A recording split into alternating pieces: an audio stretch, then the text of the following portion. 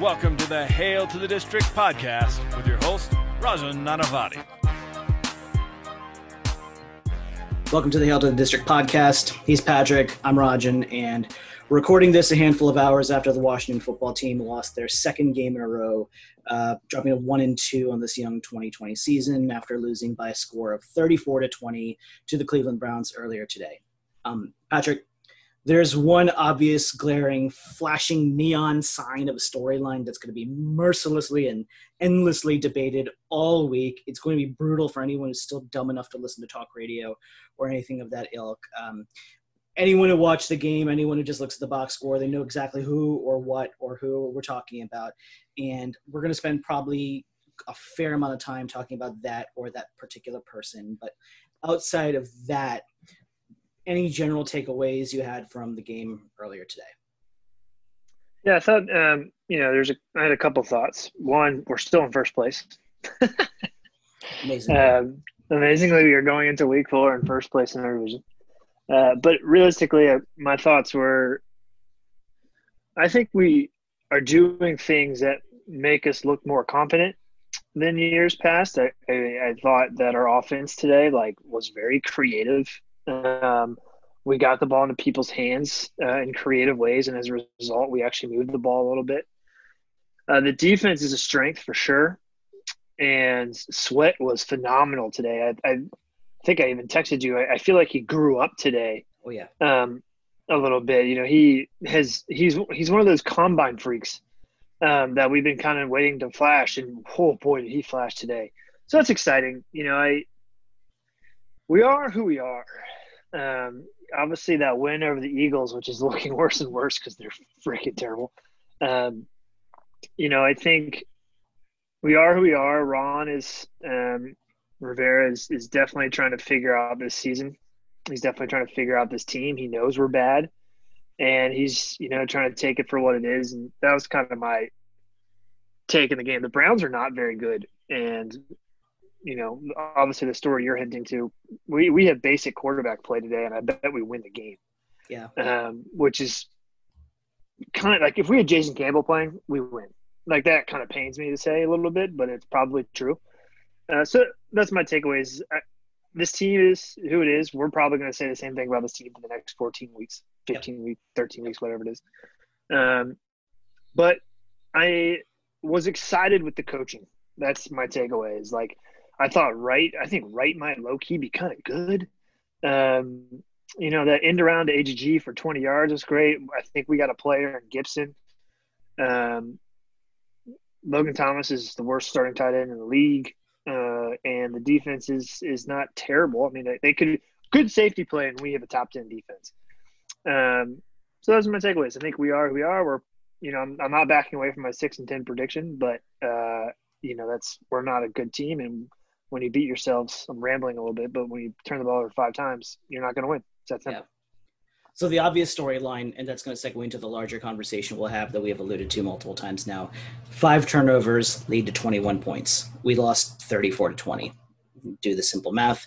Basically, Cleveland scored 13, and we handed them 21. And that's a pretty simple thing. We scored 20 points on our own. So if it were not for 3 of those 5 turnovers, 3 of those turnovers being interceptions thrown by a particular person that led to 21 or directly attributable to 21 points by Cleveland. Like I said, simple math. You said it, and I think the frustrating thing for me today, outside of quarterbacking, which again we'll talk about endlessly, it was Cleveland gave us a chance, and we very, very, very, very, very much had a chance today to win. I agree with you that I think the coaching staff put together a very solid game plan. I thought it was creative. There was a lot of things that we'll touch on again through the course of this pod, but they did a lot of good things. But the whole time as Cleveland started adapting a little bit and we couldn't get them off the field, and more importantly, as we started shooting ourselves in the foot, I took it down in my notes, and I'm like, we're keeping the defense on more and more on the field. Like, it was great in the first quarter. We were getting the defense off the field. In fact, if I'm not mistaken, we forced the first 3 and out to start the season or to start the game this season. Like, Philadelphia didn't go 3 and out to start the year. Like, their first drive, I think they scored. Arizona, I'm sure they scored in the first drive. Carolina and Arizona both scored touchdowns opening drive. Right. And we forced them 3 and out. And if I'm not mistaken, I think it was 3 and out on the first 2 drives. So, like, to me, I'm like, all right, we already have growth there. I think we're leading after the first quarter. We're leading after the third quarter. Like, this is growth right here. Like, there were things, but then as we started to let them back onto the field more and more, and I'm like, look, the defense is going to get tired. Like, if we keep handing the ball back to Cleveland in optimal field position, like, it's just going to tire out our defense. And that's exactly what happened in the fourth quarter. Like, I think Grant Paulson, credit to Grant Paulson, both of us have mixed feelings in general, but he said it really articulately, and I think in a tweet where he's like, look, if anyone blames the defense, they're morons, because the defense spent all day pushing the boulder up the hill, Sisyphus level. Let's throw down a few guys. Right? On top of that, I mean, you lose Chase Young and Ioannidis early in the second quarter. So that hurt a lot. In the first quarter, I thought we were getting really, really good pressure. In fact, I crushed somebody on Twitter because they were like, see what an offensive line looks like. Look what Cleveland's offensive line is looking like. And I'm like, we were getting pressure on Baker all first half. Like, he was running for his life. We weren't even blitzing, and we were consistently generating pressure with our guys. I'm like, if you're excited about that, I mean, I guess maybe that's an upgrade from the guys we have, but if that is your bastion of offensive linedom, like, you need help, man. Like, people just, I don't know what they want to see or how myopic they are in general. It's just, we ran out of gas because we kept handing the ball back to them, and we beat ourselves. And I agree with you. I probably overrated Cleveland a little bit heading into this game, but this was just so winnable, and that's what was frustrating to see. I didn't particularly think they were that good. Their running game is very good. Yeah. And you could see once we lost, I think Ioannidis and Chase Young are our 2 best defensive linemen. For as great as Sweat was today, for as good as, Allen is and Payne is, and goddamn, there's a lot of first-round talent on that. For good as all these guys are, Ioannidis and Young are – Ioannidis has been like people are like, oh, he's low key, their best. Like, there's nothing low key about him. They're their best defensive lineman for a couple of years. He's awesome. He's awesome. And Chase Young is just, my buddy always texts me, Chase Young is such a pure joy to watch. And it's such a simple text, and it's so true. He's just so good. And so when we lost both of them, I was like, uh-oh. But to your point, we came out in the first quarter. We scored on our second drive, I think, but the first drive we flipped the field completely, and we were up 7-0, and then I think we went into the fourth up 20-17, if I'm not mistaken. And the team had a disastrous second quarter and just ran out of gas in the fourth quarter. So that's where we are. Like, I don't care if I'm watching the Saints and Packers right now, too. We'll call them, terrific franchises in the NFL. If they're -5. They're going to lose. And we were -5 with bad talent. Yeah. So that's the result. It is what it is. I'm not mad at the Skins. I was very excited entering the fourth quarter, but, this is the team the team we've been dealt. So here we are. I was going to say it's a very familiar sequence of events happening after that. I want to circle back on one of the points you made as well. As you said, this is probably something we're going to repeat for the next 13 weeks ad nauseum, in addition to this, what we'll say tonight. Look, this is just not the roster is not there yet to consider ourselves really capable of truly beating someone or being better than someone else. I think Ron Rivera said as much, and you've said this multiple times as well, that look, this is a renovation job. They have not hidden from that modus operandi. Like, they know that there's still so much that they have to tear down before they start building it up. I think if anything, there were really solid building blocks type of takeaways from this is that, look, we're not getting out coached, which is something that we can't say about before. We're not, if this is a word, we're not getting out efforted. That's not happening. We're just not a good football team. And I think that's the simple answer to this. We don't have the talent. We don't have the firepower. And outside of the defensive line, we're just not able to stand with other teams and be like, we're just as good as you. Outside of the offensive line and maybe Terry McLaurin, right? That's all we can hang our hat on. And I think we really, really, the fandom really needs to have a come to Jesus about this, because everyone just sits and acts like we should be winning these games 50-0. And I'm like, do you understand the product that you're working with? One thing I kept coming back to, and I'm like, if you really think about this, Bruce Allen, he's like imagine you're a property owner and Bruce Allen was basically this horrible tenant who like was about to get evicted and he just trashed the house on the way out. And the house is what we have left now and we have to fix it. I think you're 100% right that, you know, Jason Campbell or somebody of that level could have probably led us to a win today. But if we had value over like the average replacement player quarterback, I wouldn't even call it value average or value above. Like if you had replacement level quarterback today, we're still a 6-10, 7-9 team at best. So I want to take a segue to the fans who are all talking about, like, I saw countless, and I mean from smart fans, like one of my good friends who were like, we need to tank for Trevor. And I'm like, that's so stupid if this is your solution to that. I am not saying that Haskins is the answer, and I'm not saying, pardon the double negative, that Trevor Lawrence or some new quarterback is the answer. But why are we going to subject the new guy to this? Whoever the next quarterback is, if you could insert him today into our lineup, what are we giving him to work with? Like, the next quarterback is not the silver bullet magic pill solution to all of this. There's so much work to do. This roster is just not good. There's so many holes to fill. And you think that just aiming or like hoping for the next quarterback to replace Haskins is all of a sudden going to fix everything. Like that's how we got here in the first place, because all we're doing is shuffling quarterbacks and forgetting about the rest of the roster, or maybe like adding a sexy player here and a sexy player here, right? Like what does that solve? Now you have another shiny new quarterback with horse shit around him. And like I just get so frustrated where everyone's like, Haskins sucks, we need to replace him with a new quarterback, and like tank for Trevor and lose for Lawrence and all this horse shit. And I'm like, what about all the other problems we have? Like, let's worry about those in addition to the problems that we're facing at the quarterback position. So that's my soapbox. Yeah, and the tank for Trevor thing, I mean, part of me gets it because what a young part of me gets it because Trevor Lawrence appears at least to be freaking awesome. But I would also argue, like, if we are going to tank for Trevor, wouldn't you want to keep Dwayne in? Because right now, it doesn't look like he's going to win as many games. Like, he's not elevating players. I think he could get there, and I want him to get there, and we'll talk about it. But, like, that tank for Trevor group today not watch Dwayne Haskins? Like, Dwayne Haskins sucked today. I am a large supporter of Dwayne Haskins, and it's well known.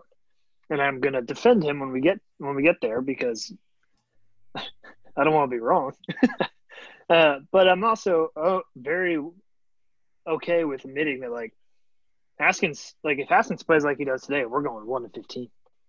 And you'll get your Trevor Lawrence, or we'll sign Cam Newton because he'll be a free agent and he knows Rivera or whatever, spin Ashburn any direction you want. Well, oh, God, that would suck. But I just don't think we're going to be bad enough to get Trevor. So I don't think it's really much of a point. The group of people online saying play Kyle Allen, he can't be worse. Like, newsflash, he is worse. Also, like, he's not going to be our quarterback next year, so what's the point?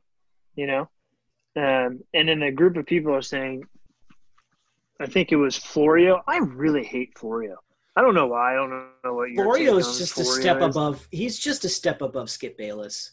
Dude, he's awful. And today he after the game, he was like, he tweeted out, Alex, is it Alex Smith time? I was like, dude, I'm not trying to see a murder on the field. Right. No way should that guy. I guess my whole on your soapbox now. I'm on a soapbox. We're on a soapbox about the same thing.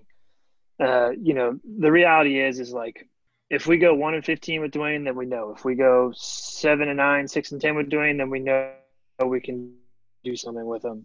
It doesn't matter. He's got to play. Just play him, and if so be it. I don't know. I just, for the fans who think that we're always looking for the next shiny thing, like, again, this is why we keep getting here in the first place. Let's pause on this Haskins stuff momentarily, and we'll get to the few positives in the game. You were a little more bullish on the coaching than I was. I mean, I don't think we did a bad job. As I said, I think the game plan was flip-flop from last week. Yeah, right. I think the game plan was well designed. I didn't see anything extraordinarily better than like the previous weeks, which is why I think I was more like, we don't need to include it. But that's not to take away that there was nothing good about it. Like, I think Turner, again, did a nice job of mixing a couple of things. Turner did a nice job of mixing in plays that would get Haskins comfortable. He did a nice job of mixing in plays that were not already seen on tape. And one thing that we'll get to in a moment, he did a nice job of building plays for some of the guys on the roster who had not been previously used until today. But so one area I wanted to start. We've talked about it for the last 2 weeks. Antonio Gibson looks great. He, those moments that he gets the ball, he plays really, really well, and he flashes talent, and yada yada, and all that. In the second half, in particular, that one drive. I mean, it's sad that we're just talking about one drive, but in that one drive, he was running like a grown-ass man. Like, he was running as well as any Redskins runner we've had in quite some time, just consistently, and it was really nice to see. Now, credit to the offensive line. That was one of the few times that they had their shit together, and they opened up some really nice lanes for him. But he just looked well above average, if not exceptional, and it was really heartwarming to see him playing at that level and knowing that, like, it's not just you're getting flashes and otherwise he's kind of whatever. Like, he can be a really, really good running back if our offensive line, which, as you've said many times, and I completely agree with you, is a bottom 5 unit in the league, apples to apples.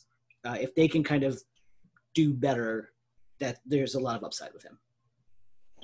He averaged 5.4 yards a carry, which is back-to-back weeks that he's been over 5 yards. He led the team in yards per carry in the first game with 4 in the win over Philly. The run that sticks out to me is the second to last play of the first half, where he bounced it outside. He should have gone out of bounds, but he ran basically – it was about a 10-yard little – it was basically a power play that he bounced to the outside and got 10 yards. And he got outside so quick with little jump cut. I was like, whoa. And he also leads the league in missed tackles, I think. At least he's in the top 5. Like, and he doesn't touch the ball that often. He only had 9 carries. He had 3 catches. That's 12, 12 times the ball in his hand. I think it needs to get up to 15. To your point, this is the second full week that he's flashed. He's definitely our best playmaker out of the backfield. McKissick, though, has been pretty good, too, in his own right. But I like Gibson. I think he's learning something that Scott Turner said last week that I think hit home on his touchdown run, and to your point, when he was running kind of like a grown-ass man, is he makes a quick jump cut or makes a guy miss and doesn't look for the next guy to miss, right? He makes it, and then he just goes. Yes. And I hate the whole, like, I'm an announcer, so I have to say a good running back always falls forward bull crap. Even though it's true, I just, like, every announcer says it, so I'm over it. But every time he touches the ball, he's falling forward. He's getting extra yards. The only negative play I can think of was the little, like, semi-screen we ran to him. I was just like, Haskins just can't throw a screen pass. It's just don't take it out of the fucking playbook. But I like Gibson. I think, I would get more creative with him. I'm excited about him. I think we should put him in the slot a little bit, isolate him with a linebacker. He's shifty, man. I bet you by week after the first 5 weeks we play, week 6 we play the Giants, I think. And heaven, Lord, we better win that game. But I'm giving him 15 full running back touches out of the backfield a game. Not 9. He had 9 today. I'm giving him at least 15 because I think he'll get better as the game goes on. As we said last week, at this point, what do you have to lose? Nothing. Although McKissick's been pretty good. They have a nice little – I don't even know if Barber was on the field today. I didn't hear his name. Maybe towards the end, like in garbage time, but we'll get there regardless. Also, as we touch, one thing I want to close a loop there that you mentioned that I never thought about, but I completely agree.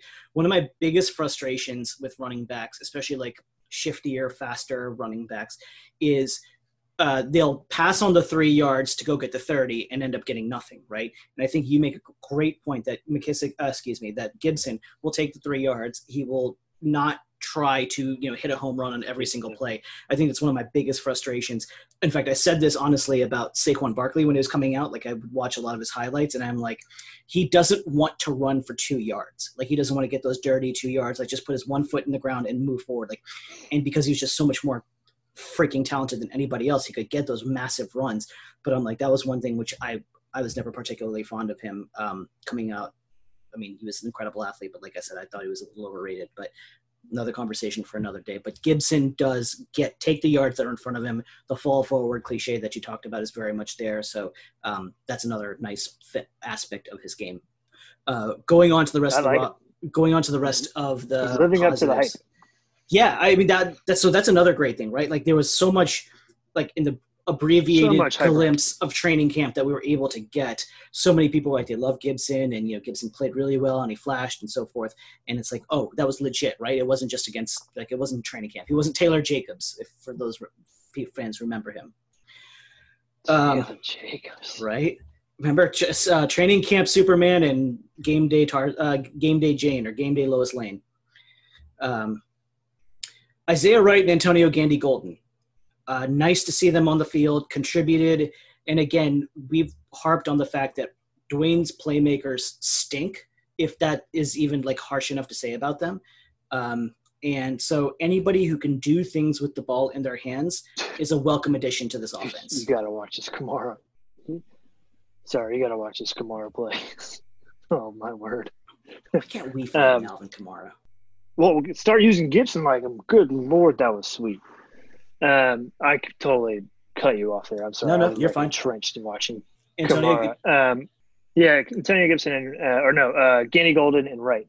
So I'm going to give you there was one singular play where I was like, whoa, Isaiah might be able to play. He had an end around that was pretty sweet. He made a guy miss, got in the field for about 10 yards, 12 yards. And then the play that stood out to me for Wright was actually an incompletion.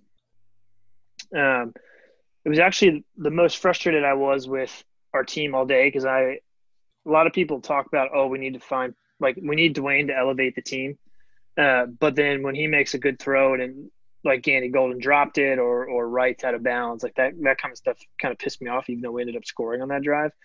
But the play that stands out to me with Wright is the incomplete pass when Dwayne threw him an absolute dart on the sideline.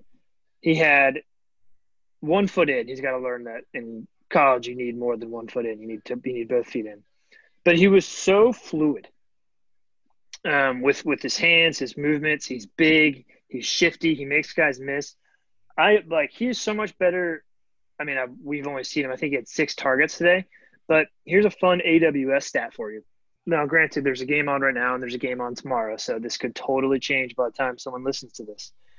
But in terms of pure separation, so AWS tracks how much separation receivers get. He is 4th in the league right now in this week in separation. He was getting on average over 4 yards of separation per route. That is like next level stuff. 4 yards is insane. And, granted, he's probably getting a linebacker or, some dumpy cornerback the Browns have because they don't know who he is and he's a, undrafted free agent. But he balled out today for when he had the ball. He jacked up some dude to keep Dwayne's interception total from 3 to 4. And, Gandy Golden had that 22-yard end around, which was nice. He did drop that pass from Haskins, and I was fuming over it. It was a little off, but yes, at the end of the day, it's going to be attributed. An NFL receiver catches that ball. Yep. But these are the guys that we got to play. Like, we talk about how you and I, for ad nauseum for 3 weeks now, maybe 4 if you go back to the previous, preseason pod. But the lack of sheer talent, the lack of, playmakers that we have. Well, we do in our up, we're talking about a running back first. Now we're talking about 2 rookie receivers. I'm not saying they're going to be Antonio Brown anytime soon, but he was a 7th-round pick. Who's an undrafted stud receiver? Yeah. Whoever. I'm not saying they're going to be amazing. But it was nice to see them flash because we need them to flash. And I thought Wright looked like an NFL player today. I was very excited about that. Adam Thielen was undrafted. He also looks kind of sweet in the uniform. Oh, great. Be Adam Thielen. Yeah. Hopefully. Yeah. They were big ups for me. Again, going back to the same thing we said about Gibson, among others, just keep giving them stuff because at this point it can't hurt, right? Like, if the more opportunities we can build in to give them opportunities, it can't hurt because Steven Sims hasn't done anything of particular notice this year. He's got a bum toe. And Dontrell Inman, I deliberately left him off the list because he had the touchdown, he had the second touchdown. We'll get to your point about injuries in terms of the 3 down because he injured that wrist and that did not look good. I think it was a wrist or the wrist or forearm. Right. But Inman is what he is, as we've said for so many other players, and it's like, look, if there's guys with upside who could be, but even more than him, even more than a journeyman receiver who kind of flashed into a starting or forced into a starting role, let's do it. I'm gonna I think Wright looked every bit of an NFL receiver today. He looked big. He looked strong. Kind of looked like Montez Sweat, who we're about to talk about. Because, I was going to say Montez Sweat. So Montez grew up today, man. First half of the season last year was like, okay, whatever. But the first half of the season was just a shit show in general. So, you can't really hold anything against anyone. But second half of the year came on, had a couple games with a couple sacks, something like that. I can't remember the exact numbers off my head. Montez Sweat played as well as any Redskins WFT pass rusher I've seen in a long time. Just singularly there all the damn time. It was absolutely fantastic to watch. Like, it's not even about the numbers or like what the net production was. I will go on fact to say Montez Sweat played better today than Chase Young played in week 1. And Chase Young played a hell of a game against the Eagles, but Montez Sweat, wow, that was incredible today. And that's not recency bias. Like, he was flashing from, I think, the very first or second drive in the game.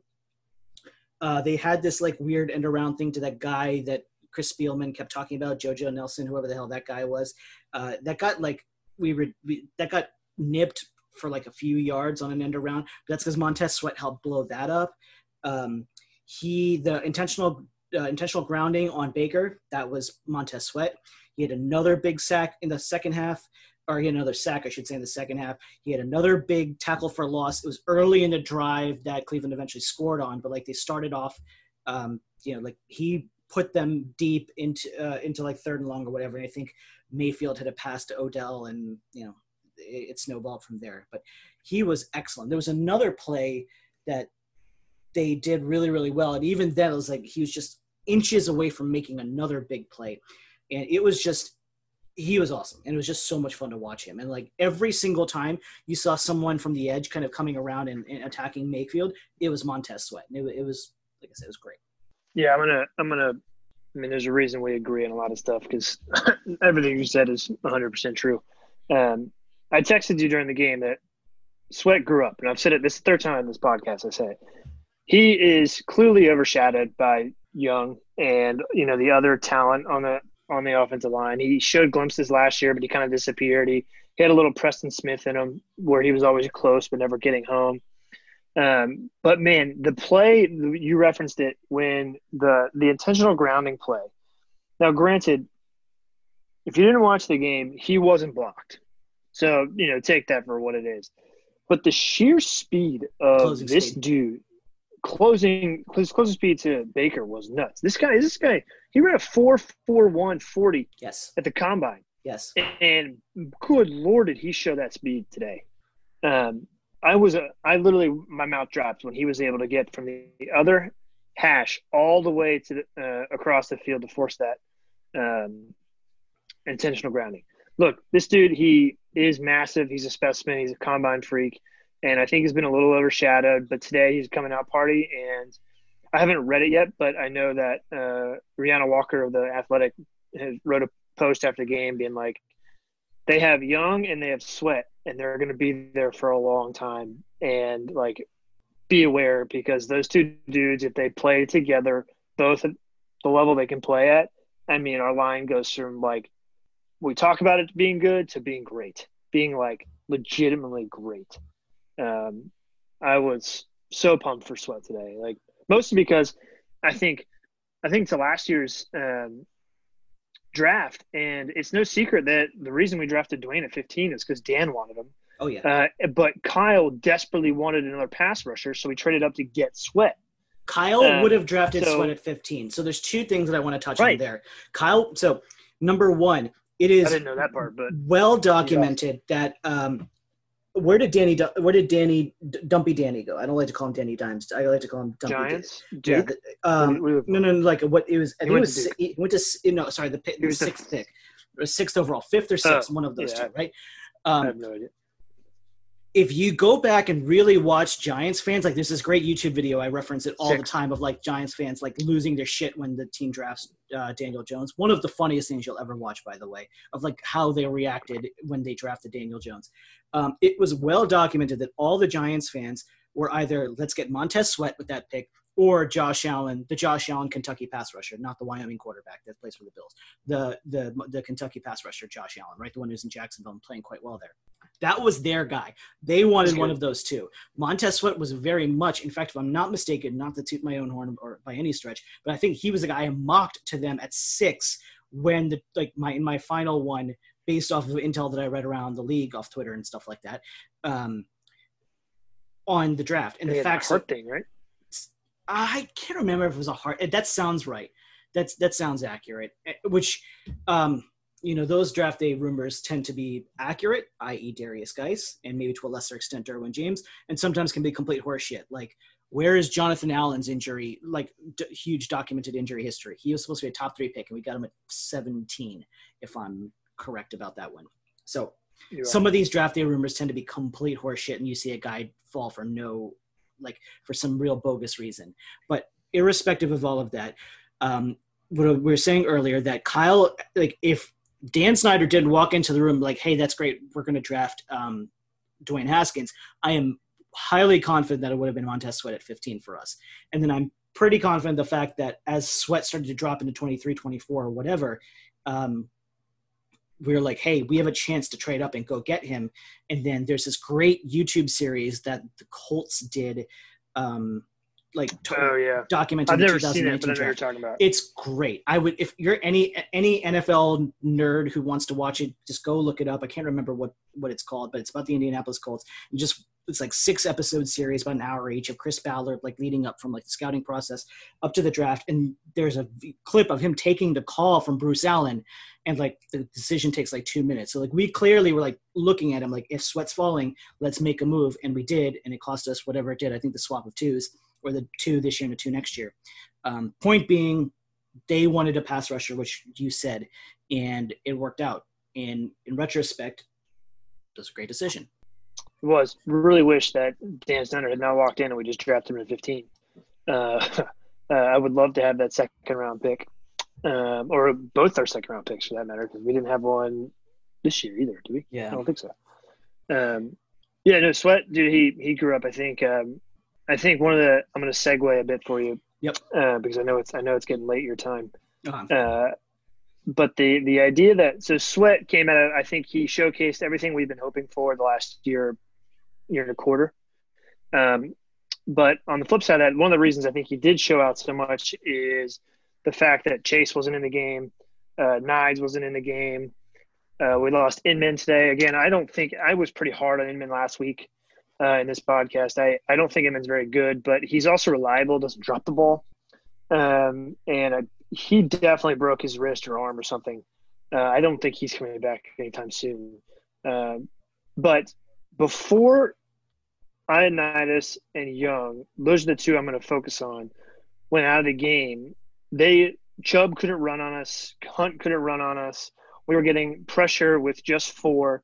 I even made a note to a couple buddies of mine. I don't think we blitzed once in the first quarter. I don't remember a single blitz because we didn't have to.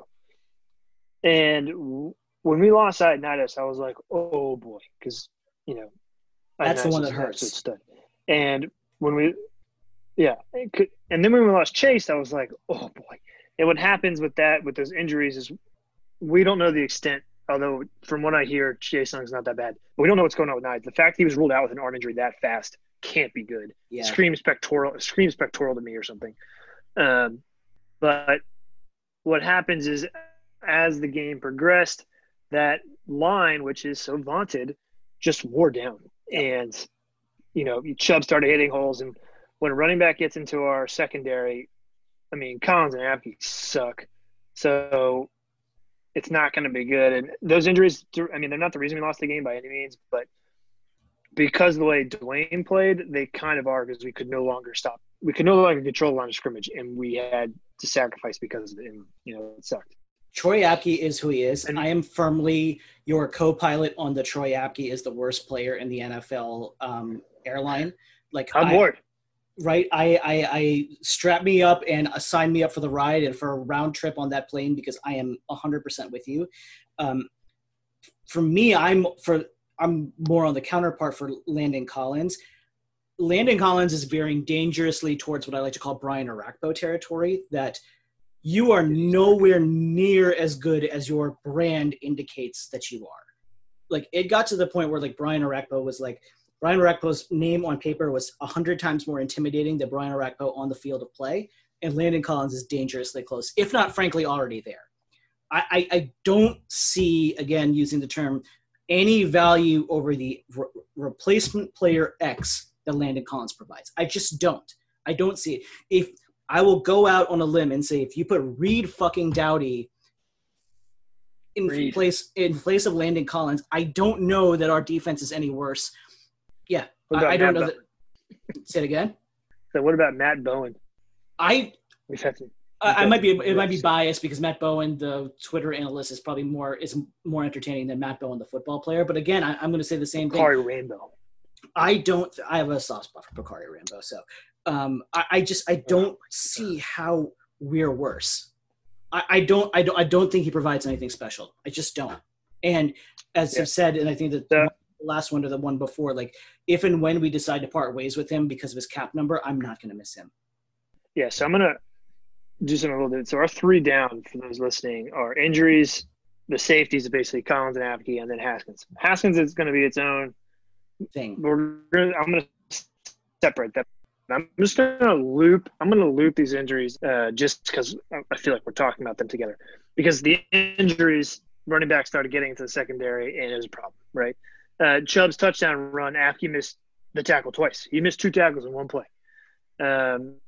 Look, I think it was last week. Yeah, it was last week because he had the pick where you put Collins down, and I kind of gave him the yes, he didn't play great, but he still had the pick to set us up in the red zone. I kind of kicked the can down the road a little bit on him. But, dude, we gave him an $80 million contract, and the ROI on that is not good. I have no idea. Is there any return? Is there an R in the ROI? Not yet. Not yet. So I don't know where I am with him yet. But he is now, like, let's just put it this way. I no longer think you're totally right. He's much more of a brand than he is a football player. And it sucks. I don't know when we can get out of his contract. I'm guessing it's 2 more years. No, there's actually Schaefer did a really smart thing. So when everyone was making fun of us in the 19 off season, when we handed him $85 million, they're like, same old Redskins, LOL. And if you look at it, the contract was actually brilliant in the way they signed it, which is why I'm panicking even less about him. There was out after 2 years. Like, the way they managed to build it was they front loaded all the money, and that if they decided that they want to dump him after 2 years, it was actually very clean to get out of. And so it was a really, really smart contract, so that, like, the number looked big and everything looked like it was really gross, but, like, it was very easy to, like, not find yourself paying a bunch of dead money down the road. Sorry, I cut you off. So, yeah, no, you're fine. I'm looking at have you ever looked at SpotRack? SpotRack is my site. Pronounce it. Yep. Yeah. So I'm looking at it right now, and it does say potential out after 2022. So this year and next year, then we have some sort of out. I don't know what that out is. I'm guessing it's some sort of option that we have. But you're right. This is actually a pretty good contract for us. Well, that makes me feel a whole lot better. Yeah. Because he's not very good. And, I know you're really into you've been on this, you're going to die on this hill that our safeties have been terrible since. I will absolutely die on it. Yep. And you're not wrong. But B, you also shouldn't spend $80 million for an in-the-box safety. If you're giving a safety that kind of money, you need someone, I think, that kind of can play all over, like a Derwin James, who's going to be roaming the field looking for a pick. I mean, he hasn't played in 2 years, but someone who has playmaking ability that can roam the deep back. What am I looking for? Like deep in the secondary who can come in and make plays. Not a guy that's basically a glorified fourth linebacker. If I could poach any player off of any team and add him to the Washington football team, or especially like in his prime and not maybe at their current age, Tyrann Mathieu is probably my number one. Like that is the definition of guy who can do everything in the safety position, who can drop down the slot. He's such an incredible player. He's one of my favorite players that's not in Washington. If I could really choose any player in their prime, his recent off-the-field transgressions have made him kind of persona non grata.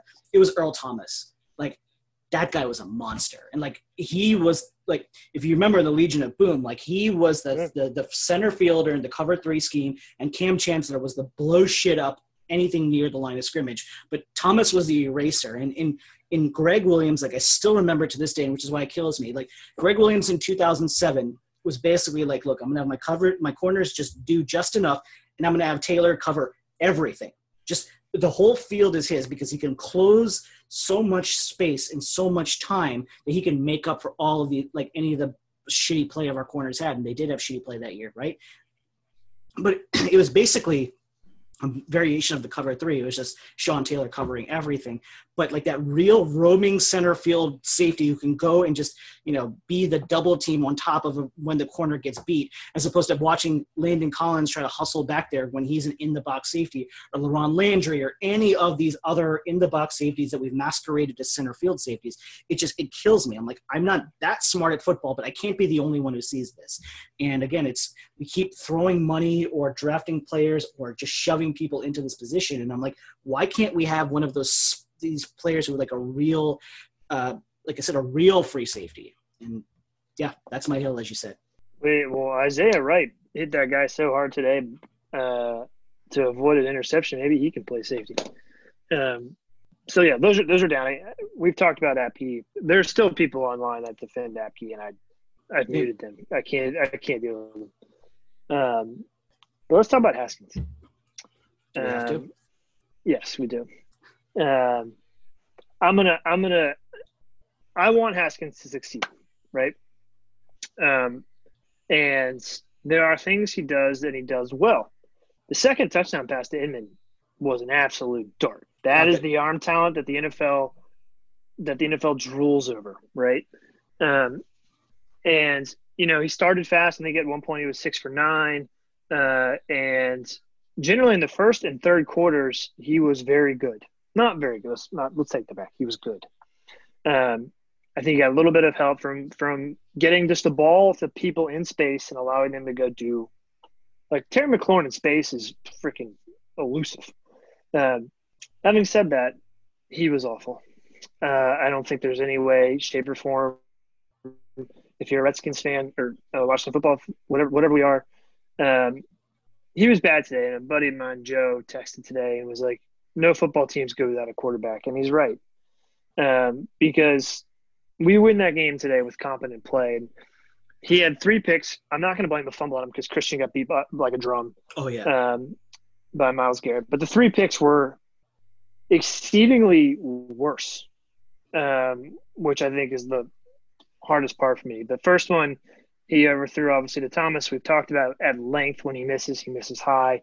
Every single person that covers the team will tell you every time he misses high. He also ended up throwing essentially into double coverage. It was a very simple pick. And it happened on our plus side of the field where we either could have pinned them deep or we could have gotten points. Awful. The second interception is going to probably make me lose sleep tonight because Haskins after the game said he didn't think he was staring people down, but he clearly stares down, I think it's Thomas. But it was in a 2-minute drill where we could ill afford to turn the ball over. We were down 10-7. A chance to go and at least, tie getting the ball back at half. And he throws a pick on the 30, and all of a sudden we're down 17-7 at half. The third pick essentially sealed the game. We were down 24-20, I think, when he threw it. Again, he stared down Inman, and he even said after the game, I tried to make a play when I should have just checked it down. Look, Haskins was bad. The thing I keep harping on with my friend group that I text with is this is his 10th start with 3 different coaches and 3 different offense coordinators. That's absurd. He has no one really to throw the ball to other than Terry.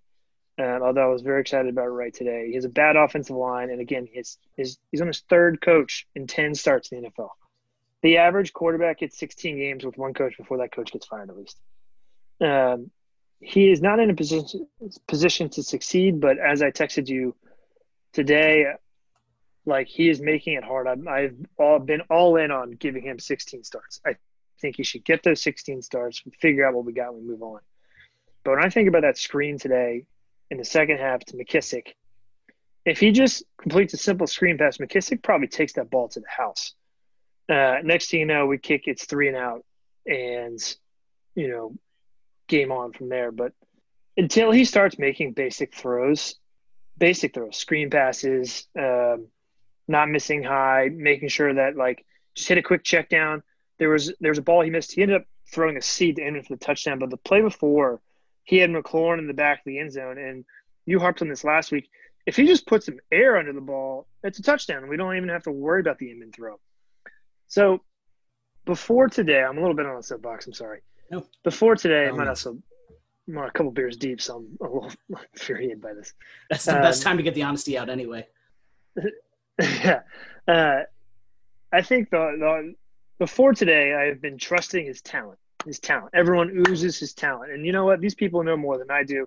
You see these throws to McLaurin last year in the Jets game, the one to Inman today. Dude's just got a rocket arm. But if you start trusting your eyes, you start seeing him miss things, and you're like, dude, what? And then I went over to my in-laws' house, and I watched the Seahawks-Cowboys game, and it looks like Russell's playing a different game. Even Dak looks like he's playing it. Out of his mind right now. Yeah, but even Dak played great. Yeah. Dak is not a bad quarterback. I don't want to say good things about Dallas ever. Dak is a good quarterback. No, he's good.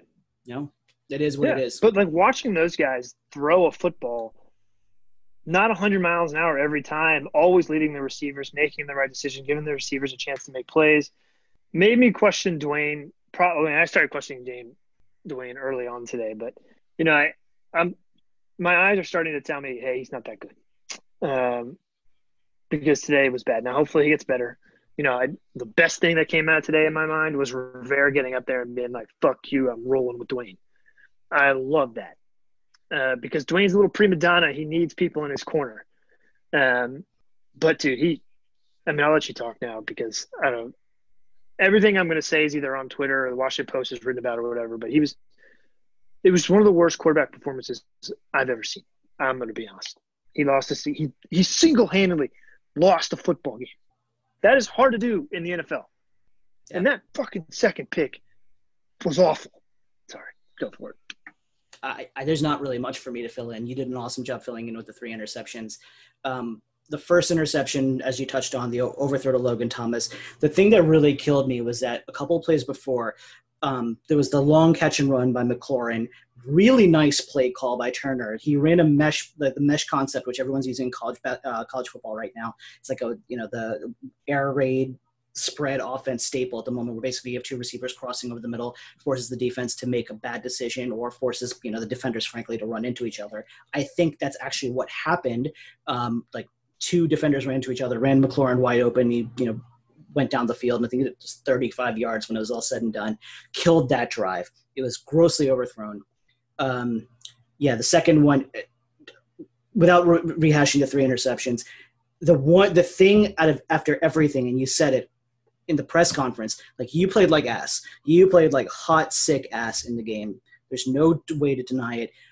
But with the comment that made me want to stick my finger down my throat and throw up was when he's like, I didn't stare down anyone in the game.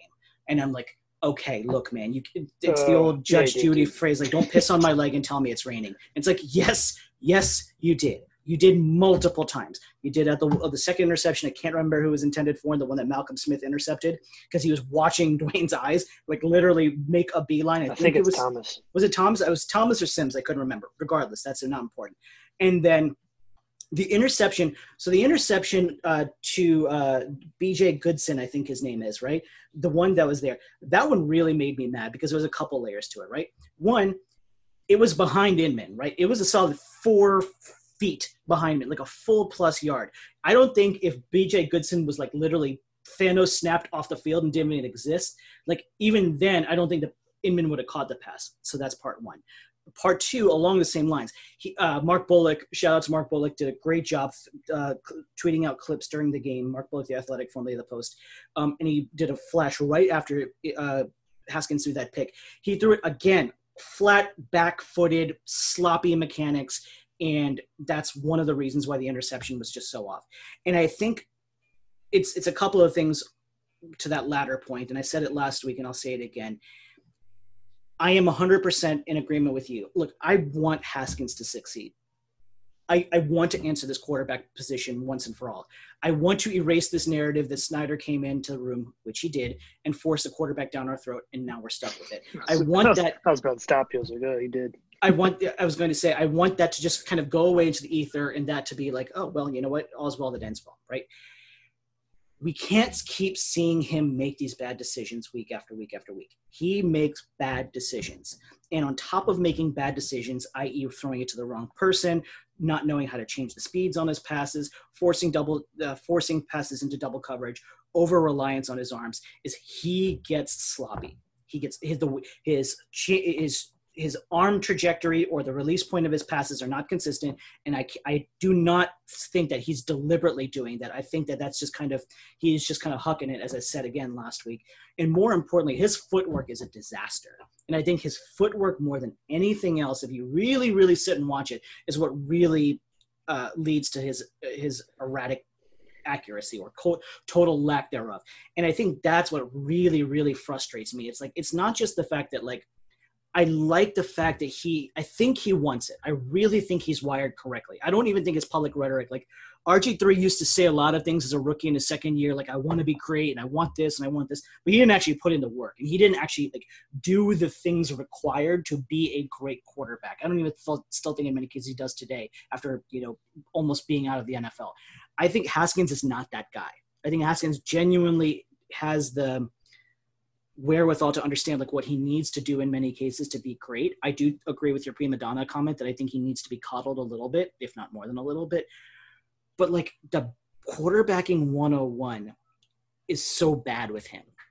And that's what's really hard. Like, because of Red Zone, I watched a lot of the Chargers Panthers game, which wasn't exactly the great football, but, like, they showed a lot of the Eagles and Bengals game, which, wow, that was ugly.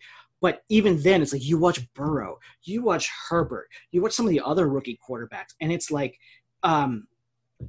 these guys, they show progress, and they show they don't make a mountain out of a molehill for one good thing they do, because they're doing really good things and they're making really nice throws.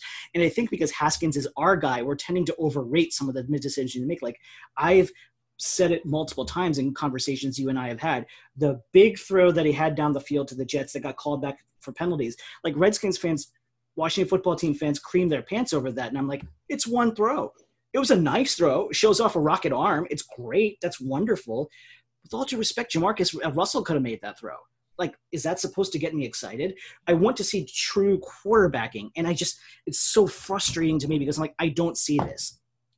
All of that being said, in the same way to you, or same way like how you kind of caveated everything as well. 10 games, second offensive scheme, third head coach, 10 starts.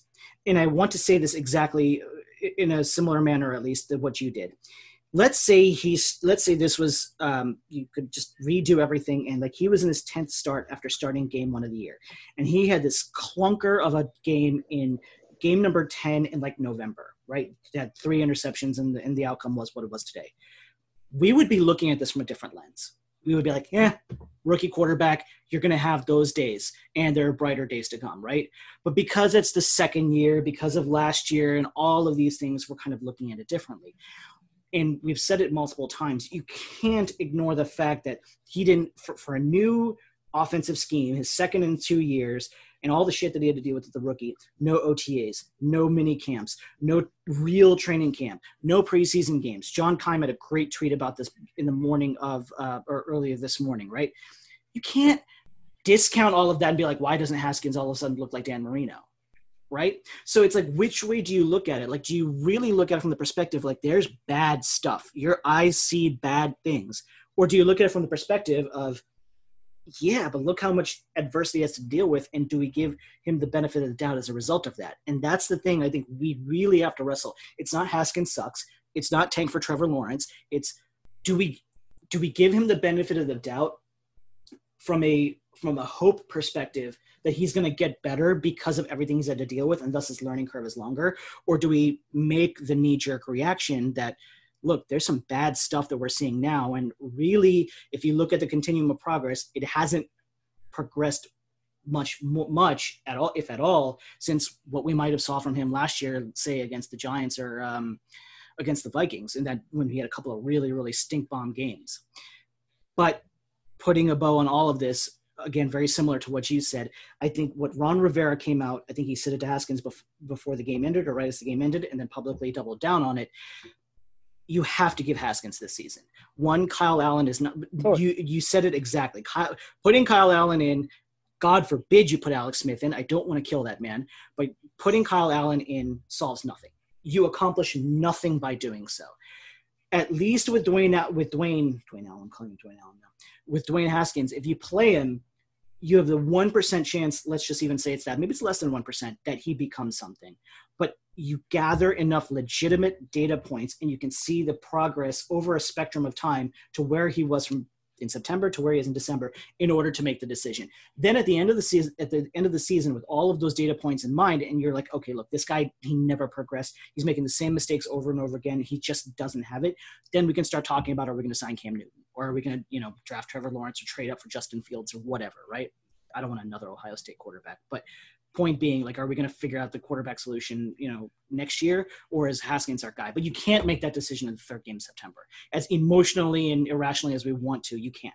No, I think you're right. I mean, you said 2 offensive coordinators. I would argue it's 3 because Callahan came in and put his stamp on the playbook, and right. Then it wasn't until O'Connor, was that his name? Kevin O'Connor. O'Connell, that's right. Was allowed to open it up that we saw glimpses of Dwayne and what he could be. Let's say there's a 1% hope. The part of me that hopes is Dwayne seemingly got better and better and better last year the more he played, and he rounded it out with generally 3 pretty good games. And then there were things he did say that he did well, and he said this in his presser. He's like, I need to go and also find things I did well and see why I did them well. And those were, anytime we ran some Ohio State kind of concepts with drag routes, we came out. He's just so much better in the up tempo. Yes. So you as a Skins fan, you kind of have to hope he gets better because it's his season, and if we want to go anywhere, we need a quarterback to get there. So I do think our defense is I'll say it's playoff ready. Our offense is not even college ready. But if Dwayne can get better, then maybe we have something. You have to play him. But I think I said last week 2 things can be true with Dwayne, and whether Redskins fans want to hear it or not, he's got to play. And you know what? We're not good, and we're going to have to deal with it. And we just got to hope he gets better. That's kind of the reality of the situation we're in. Because we got the Ravens coming to town, and I'm 2 for 1 on predictions this year, and I'm going to go ahead and say Dwayne is probably not going to beat Lamar. Jesus. There's a chance we get boat raced in this game.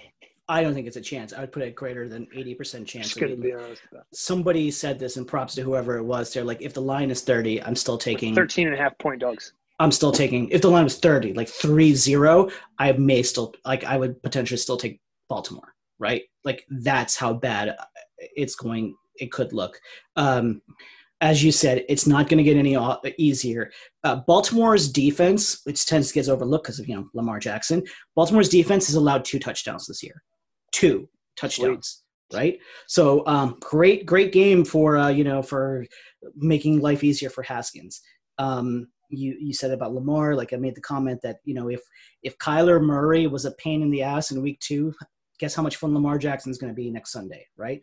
Like, it's just going to be another delightful walk in the park.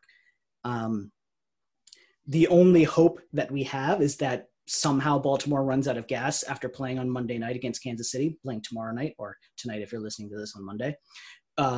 That's really our only hope in this game. Otherwise, I genuinely, in my heart, believe that this is going to be like a 30-point loss. I really do. Baltimore is that good, and we are that bad. Especially, like, we go back to those injuries. If Chase and Ioannidis don't play, we're in trouble. Plus, one of the things I love about the Ravens offense is how much it goes through their tight ends, and our Achilles heel is covering tight ends. I actually started on my fantasy team, even though he's been garbage this year. My fantasy team entirely is garbage this year.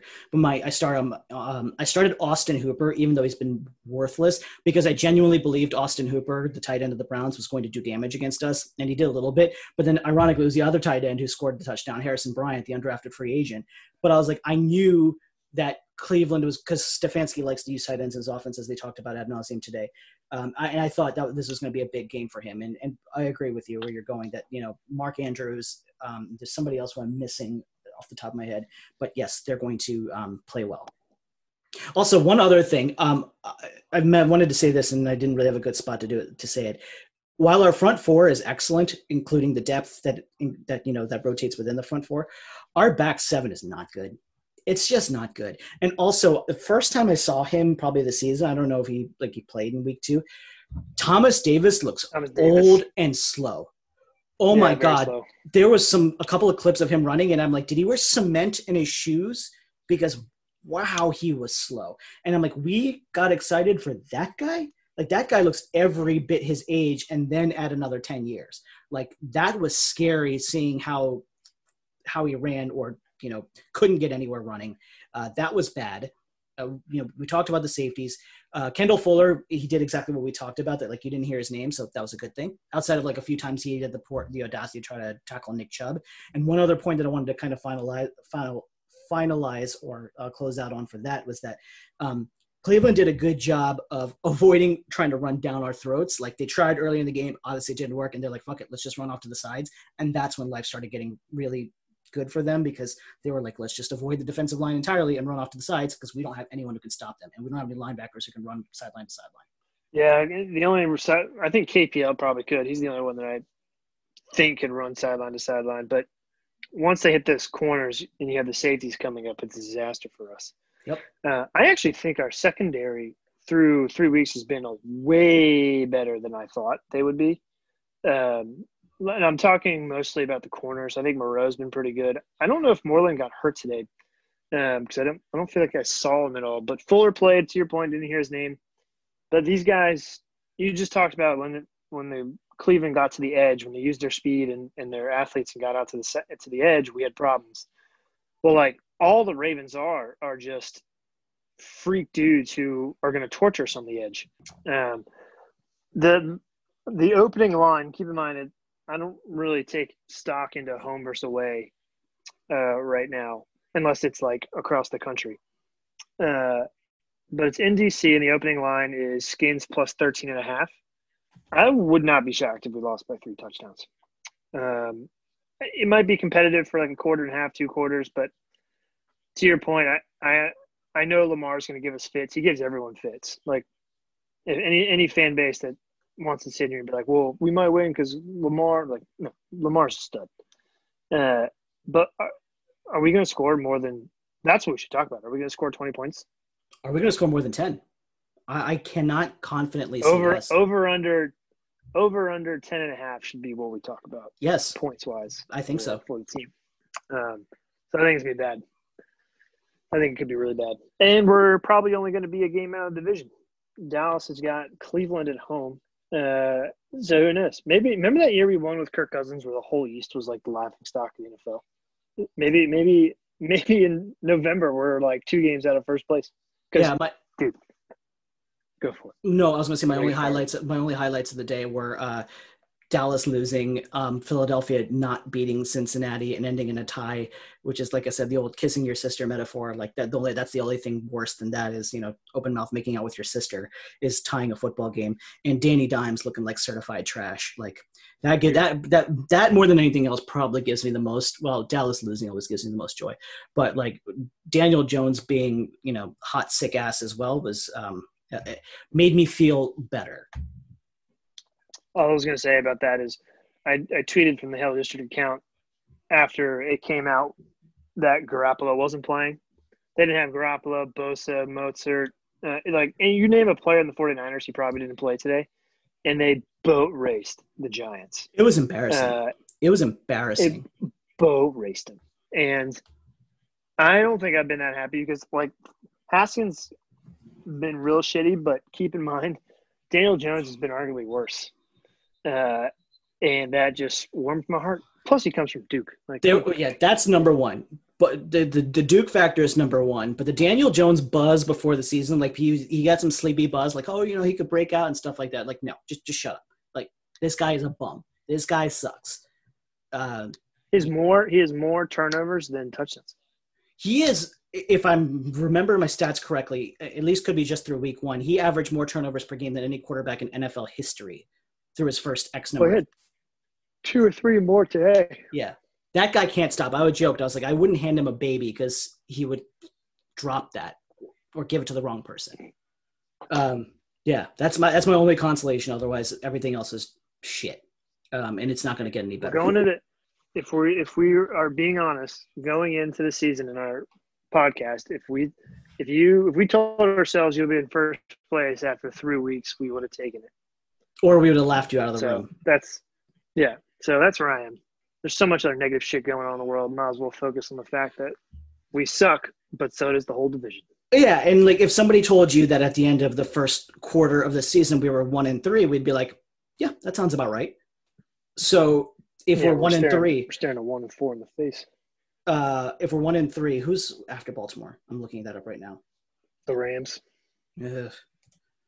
Sean McVay's been dealing, man. Sean McVay has been dealing. Even after going down that much, I think it's the biggest comeback or second biggest comeback, one of the biggest comebacks in NFL history, what Sean McVay and the Rams did today.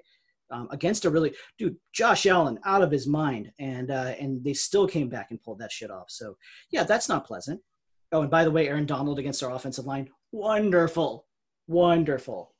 Can't wait. I'm sure Chase Roullier can hold him down. Yeah, Chase Roullier and Wes Martin. Good Lord Almighty.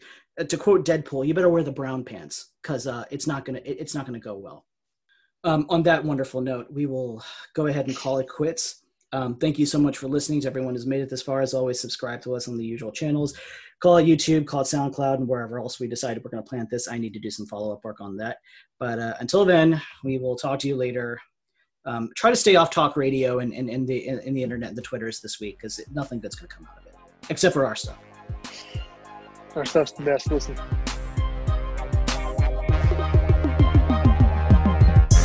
Thank you for listening to the Hail to the District podcast. Be sure to subscribe to us on iTunes or wherever you download your podcasts.